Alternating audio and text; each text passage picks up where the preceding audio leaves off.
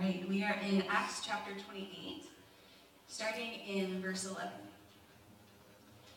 3 months later, we set sail on a ship that had wintered at the island, an Alexandrian ship with the twin brothers as its figurehead. We put in at Syracuse and stayed there for 3 days. Then we weighed anchor and came to a town that starts with the letter R.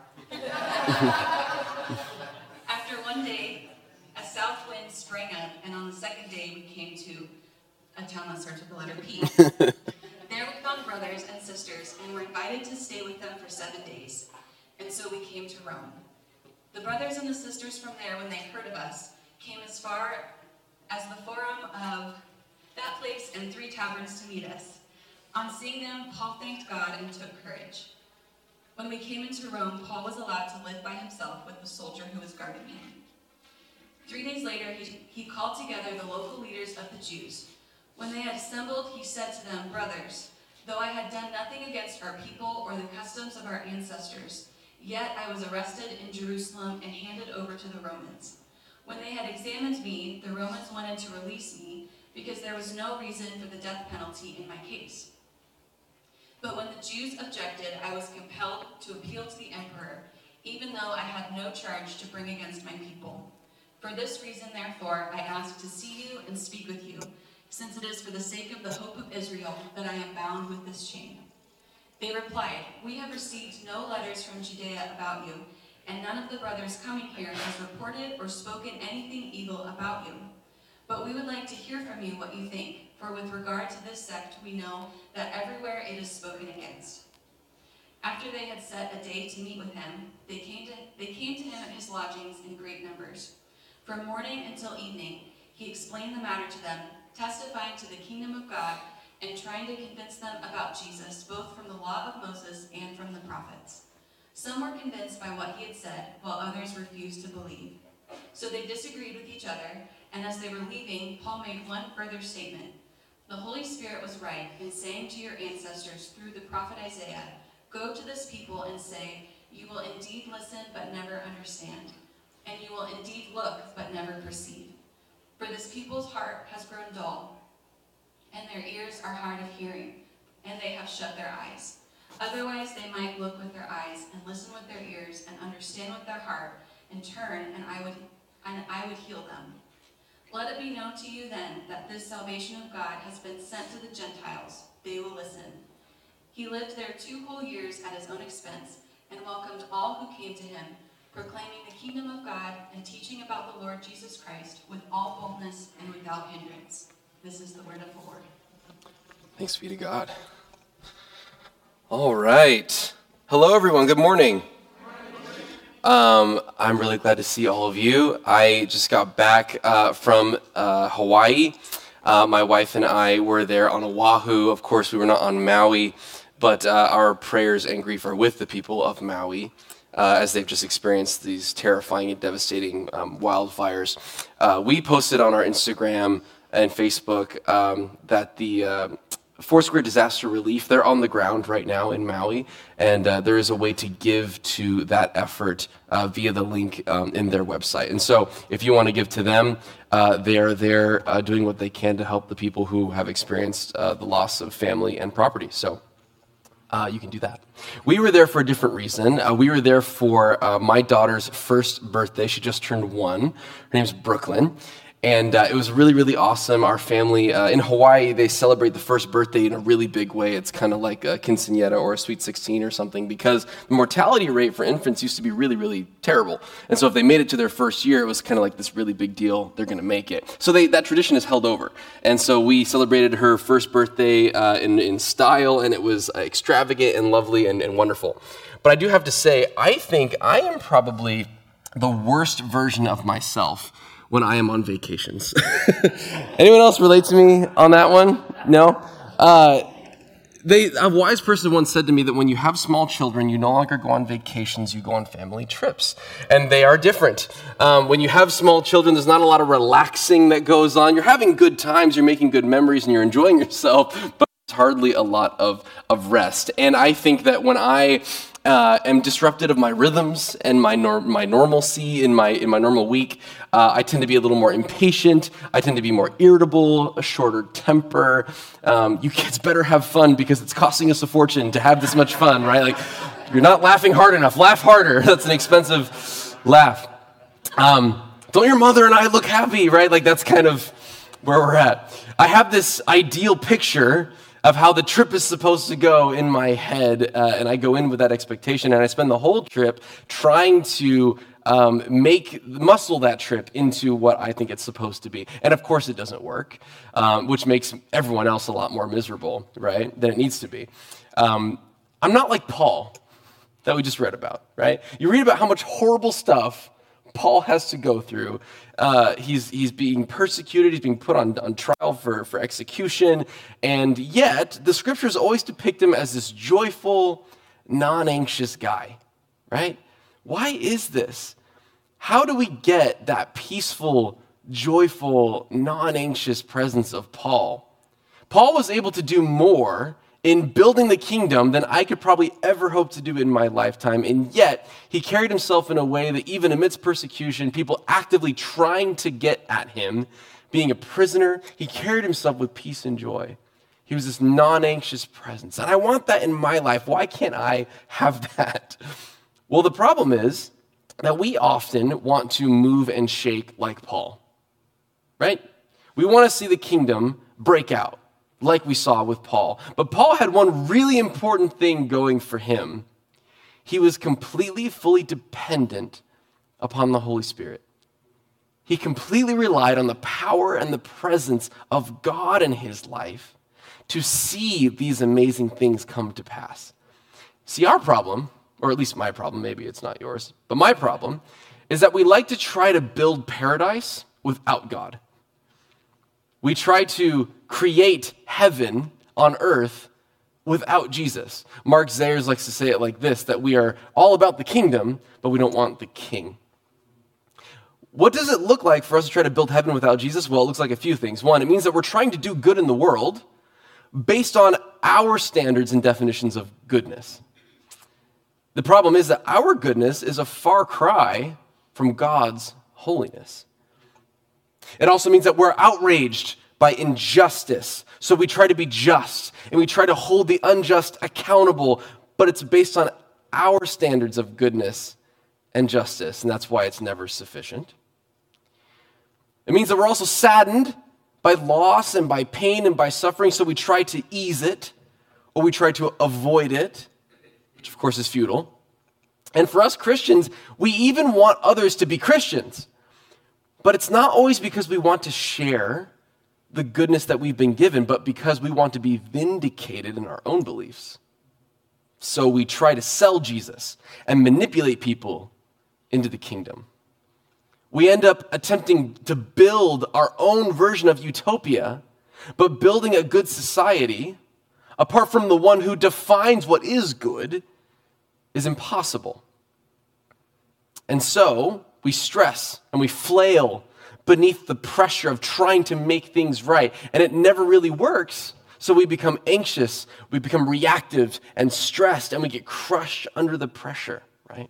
But Paul was able to advance the kingdom without being plagued by anxiety, without succumbing to fear and pressure, because ultimately he knew that he was participating in something that God was doing, rather than trying to get God on board with something that he was doing, right?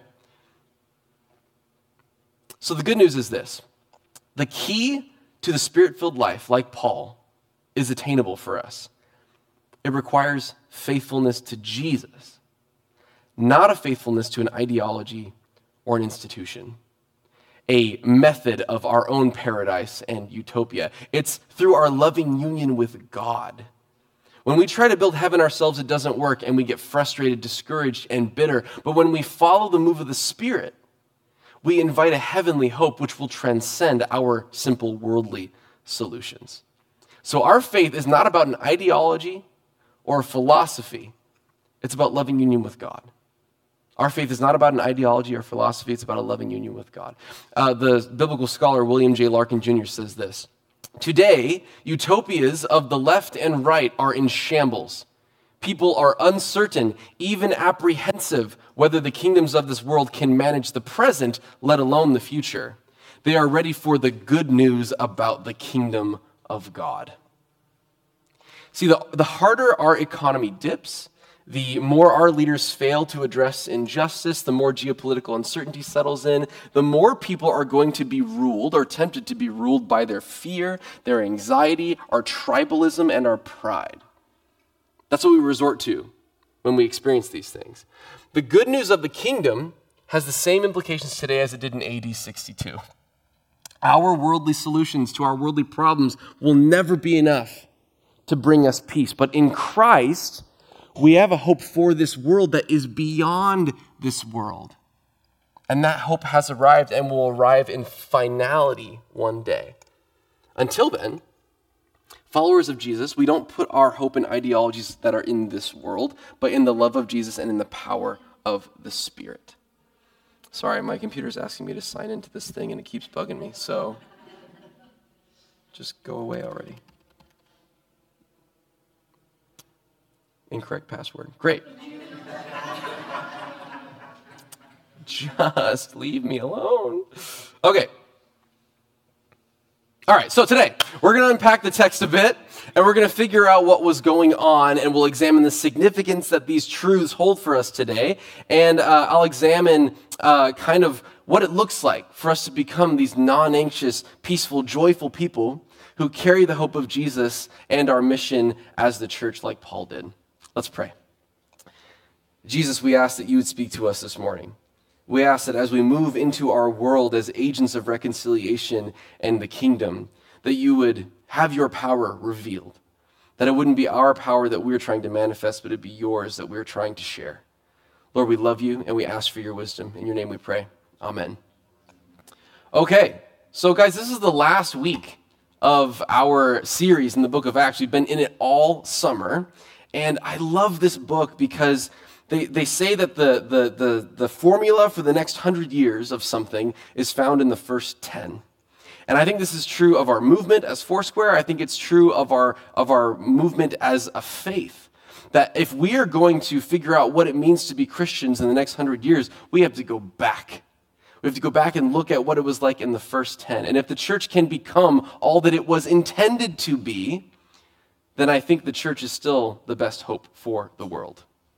So we come in on this last chapter of Acts, and we see that Paul, in this historical narrative of the scriptures, we see that Paul, we see the end of his story that's recorded in the scriptures. The rest of what we see of Paul is found in letters to the churches that Paul is sending to the churches that he's been supporting. And a lot of these letters we call the prison epistles, because the tradition holds that Paul was writing these letters while he was in prison in Rome. So Paul, he's been making enemies as he spreads the good news of this messianic hope of the Jews and consequently the rest of humanity, that it's been fulfilled in Jesus. He's been inviting anyone and everyone to listen to this message of repentance and new life defined by the resurrection power of Christ. And he's been declaring that Jesus is the true King of the heavens and the earth.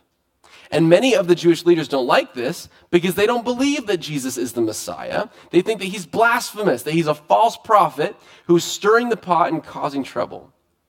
So the Jewish leaders don't like it because of that. And the Romans don't like this because the Roman gospel declares that Caesar is Lord. So to declare that this man from Galilee is above Caesar is clearly the stuff of rebellions and chaos. So Paul, he's being put on trial, but the local leaders are unable to find him at fault for anything officially against Rome because Paul is a Roman citizen. And so he's afforded certain rights that many of the conquered citizens are not given. So the Romans want to make sure that if they're going to sentence Paul to death, that they're certain that he's done something that is against Roman law. So Paul, they don't know what to do with him. They keep passing on his case. So Paul asks that his case be taken to Caesar directly. So they ship him off to Rome with some of the Praetorian Guard, which are like the high-ranking military that carried out the tasks from the emperor specifically. But along the way, they get shipwrecked on this island.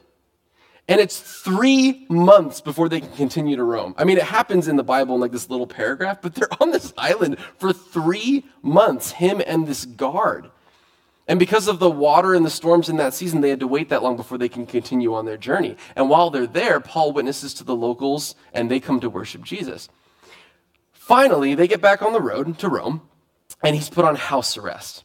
And he's in this home for years, hosting different people, continuing to share the good news of Jesus Christ and his kingdom. And it's unusual that this prisoner would be granted such privileges. Part of me wonders if during their time shipwrecked, if Paul had kind of gained the respect and trust of his captors, specifically the main Praetorian guard who is guarding him personally. He's still a prisoner, though. Paul is chained, and it appears that even though he's chained, he has the ability to invite people over, to host people, and share the news about Jesus. But when Paul arrives in Rome, he's greeted by Christians.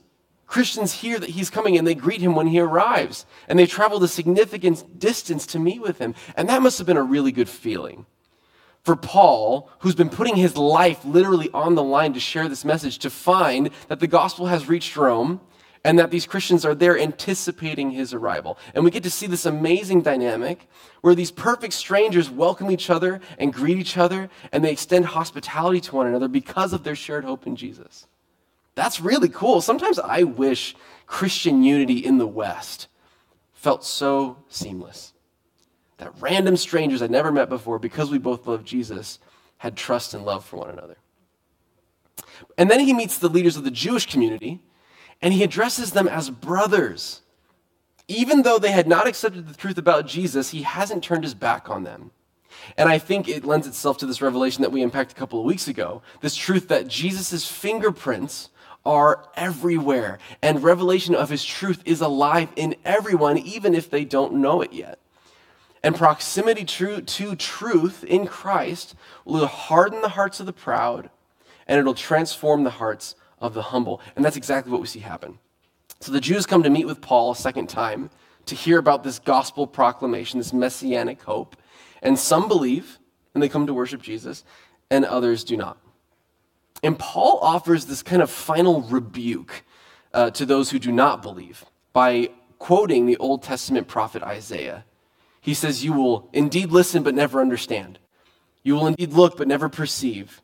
For this people's heart has grown dull, and their their ears are hard of hearing, and their eyes have been shut." Notice that Paul's harshness, this rebuke, is to the Jews and to the religious elite, and not to the Gentiles. And it's because there's something within the hearts of the religious, a sin that is perhaps more deadly and damning than any other kind of debauchery found in the Gentiles and the pagans. And that's pride. Pride. Pride is what leads us to attempt to build that utopia without God. It's what convinces us that we don't need the love and salvation of Jesus. Pride is the original sin. Mankind was deceived into believing that they knew better than God. Their ability to discern good from evil was better than God's. And that way of living breeds shame, anxiety, fear, discouragement, distraction. We're often really hard on the Jewish leaders, but we are a lot like them. At least I am. See, they desperately wanted to keep God's people holy and to keep them from idolatry. Those are good motives. But the problem was they got so concerned with doing things for God that they forgot to do things with him.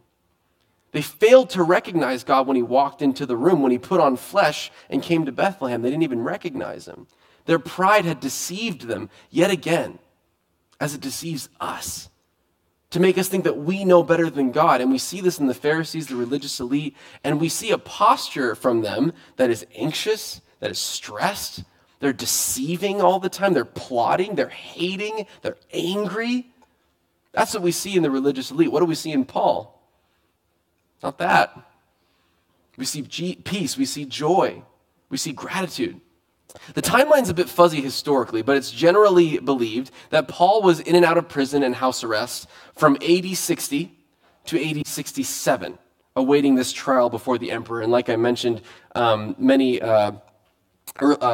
many people think that it's during this time frame that Paul wrote most of his prison epistles. And if you read Ephesians, Philippians, Colossians, Philemon, you will see so much language about joy and gratitude and peace and hope.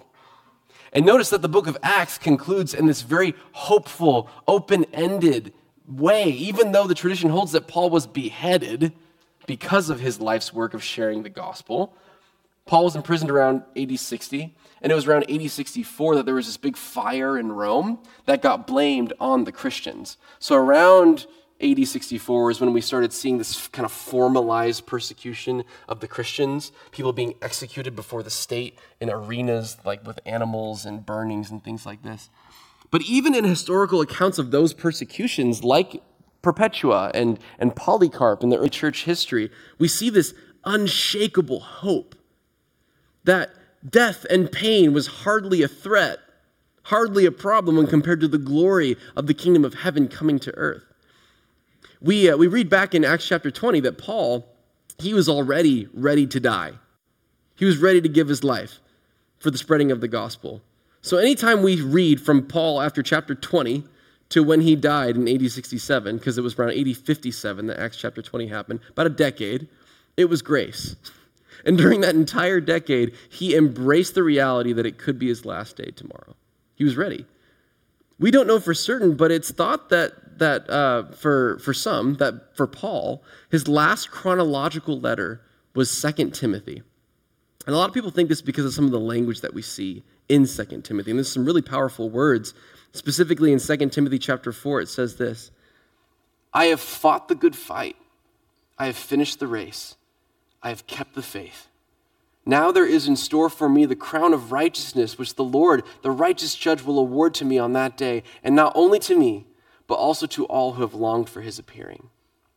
See, Paul had peace because he knew that his death at the hands of his oppressors was not his final fate, and that the king that he worshiped and served was the Lord of life and had conquered death, and only Jesus could hold his fate. See, the kingdom of heaven is not something that we need to anxiously protect. It's not this utopia that we need to invent. The kingdom of heaven is just a reality that has been inaugurated by Jesus and that we get to joyfully share.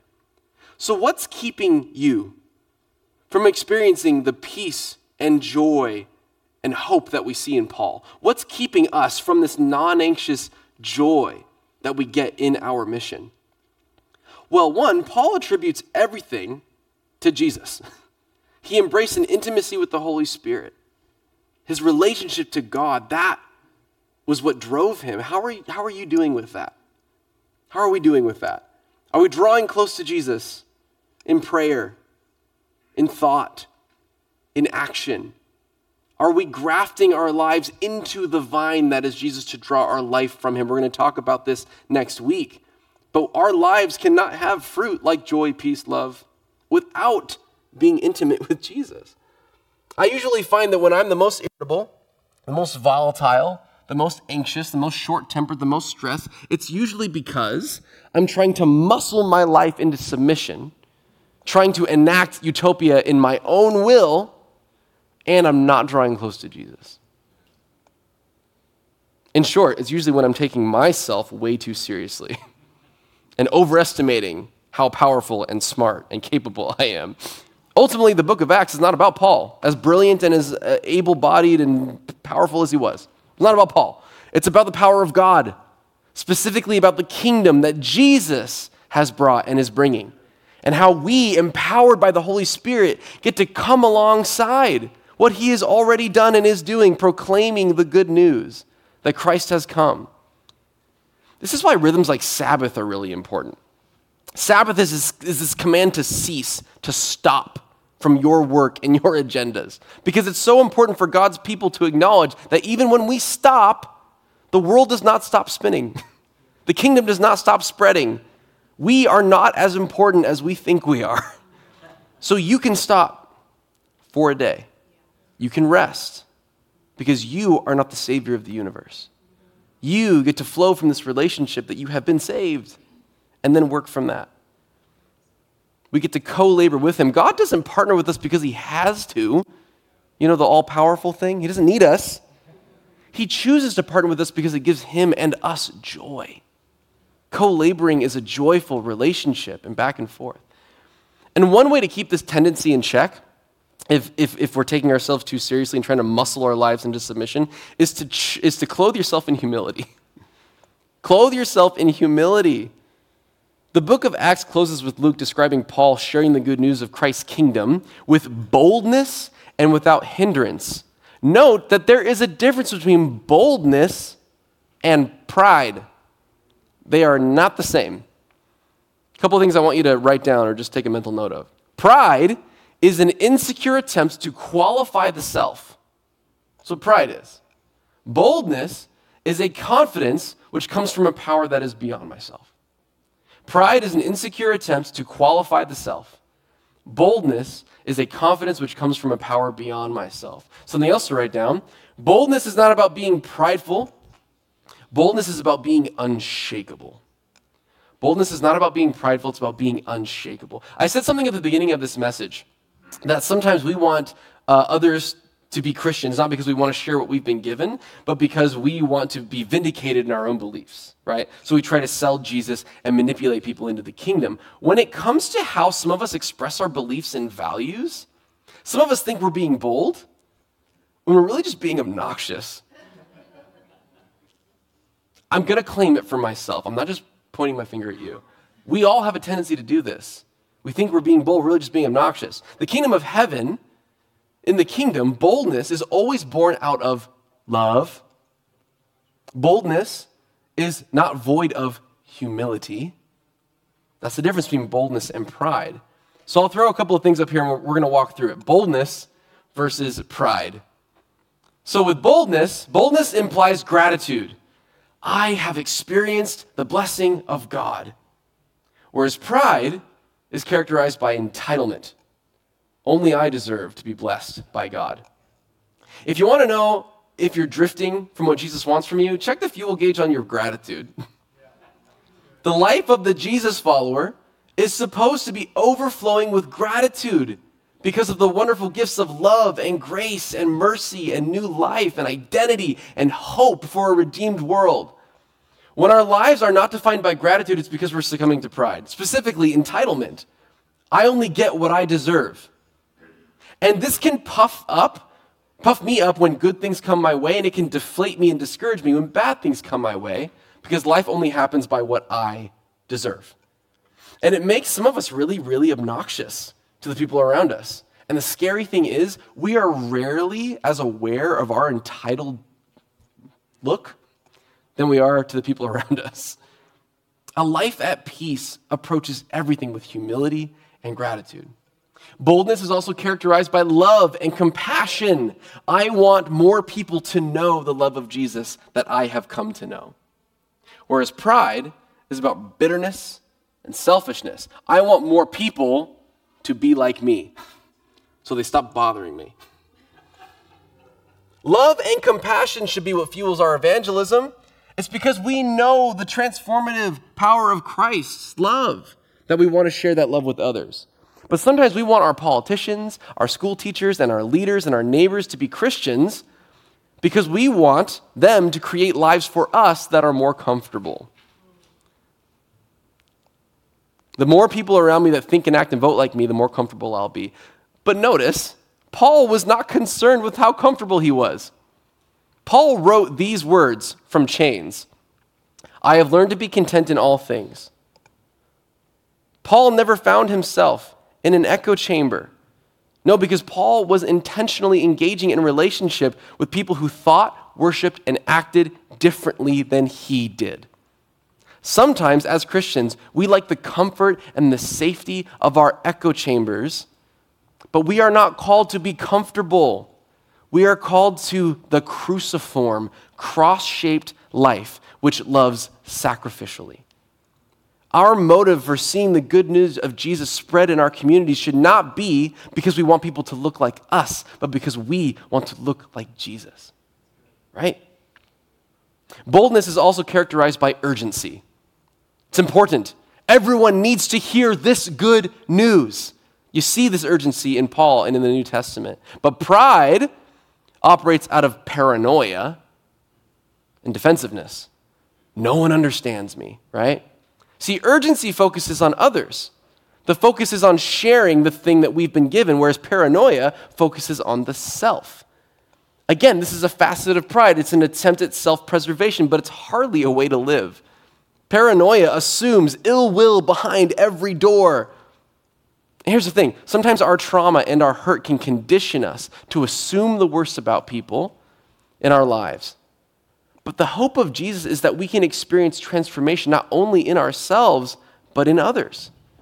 It takes us off the defensive and it puts us on the offensive. You are a child of the Most High God, dignified, beloved, and adored by the Creator of the universe. That's you.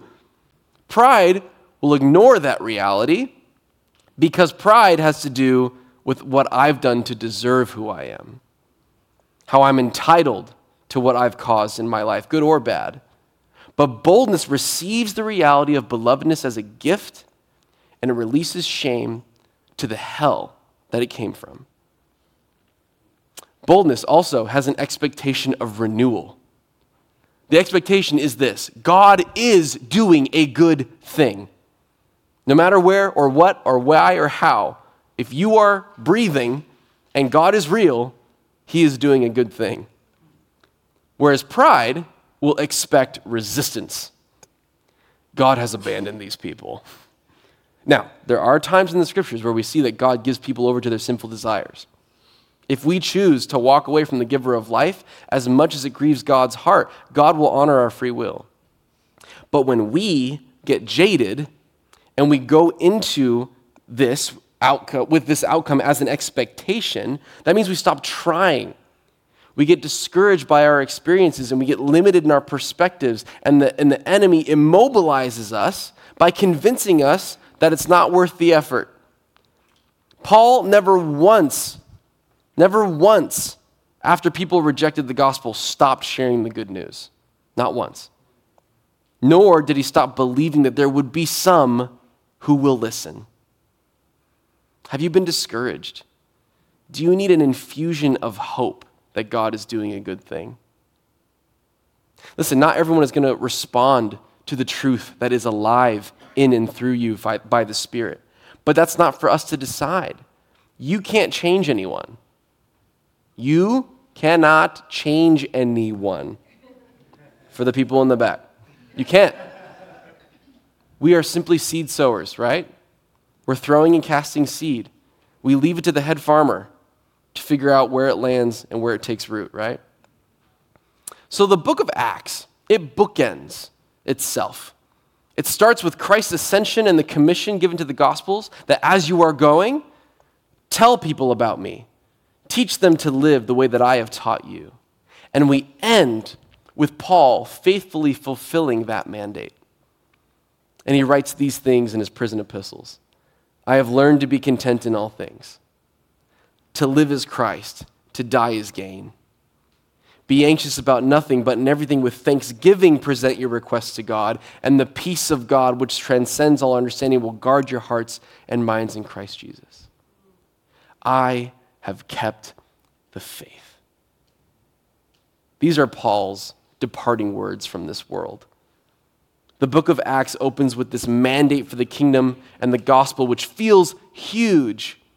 To take the good news to share it with Jerusalem and Judea and Samaria and the ends of the earth, which is why Jesus does not ask that we do it in our own power. No, he sent the Spirit.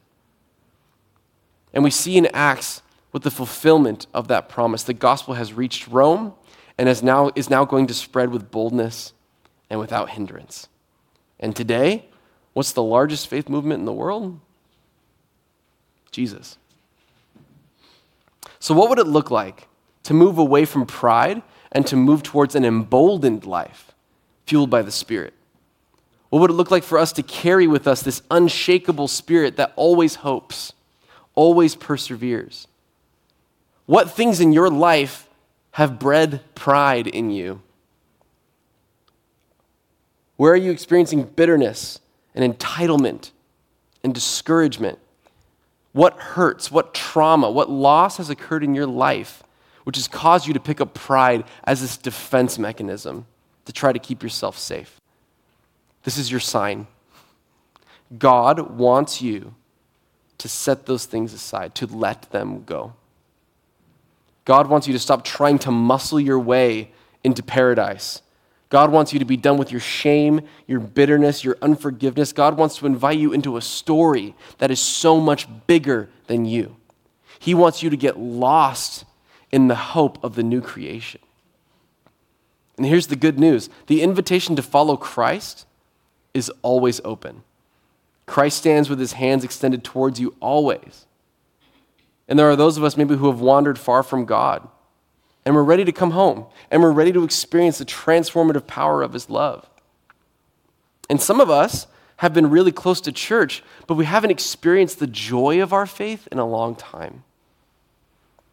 I think God wants to resurrect your joy in your faith.